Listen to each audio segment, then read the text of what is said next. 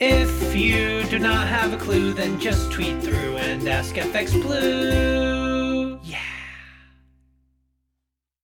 Hello, it's Thursday the 5th. I'm FX Blue and this is the market brief. So Sunak's been on. He delivered a keynote New Year's speech where he made 3 promises. He vowed to cut inflation in half, to reduce NHS waiting lists and to grow the economy. However, he didn't put a time limit on any of those goals, so really he pretty much just rolled out a standard wish list for any new Prime Minister, as it was pretty devoid of the details about how any of it would be achieved. Well done, Rishi. Despite my scepticism though, Sunak's speech was pretty well received. Starmer's on today though.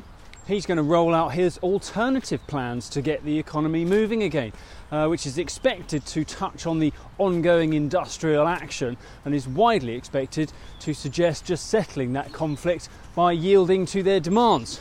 How that would be funded though, that's not expected to figure so much though. Pretty standard stuff. Over in the US, the Fed minutes were released after the close of play yesterday.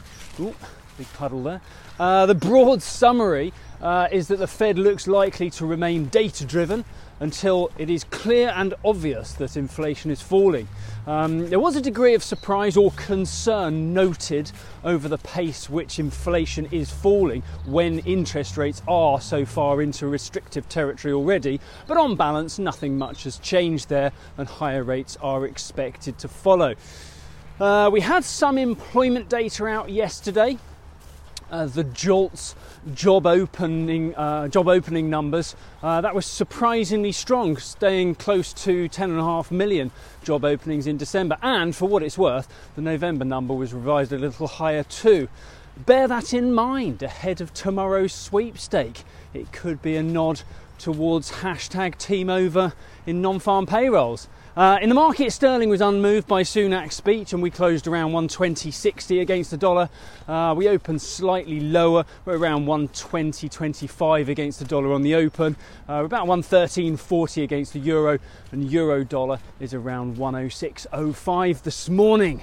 That's it from me. Have a great day. If you do not have a clue, then just tweet through and ask FX Blue.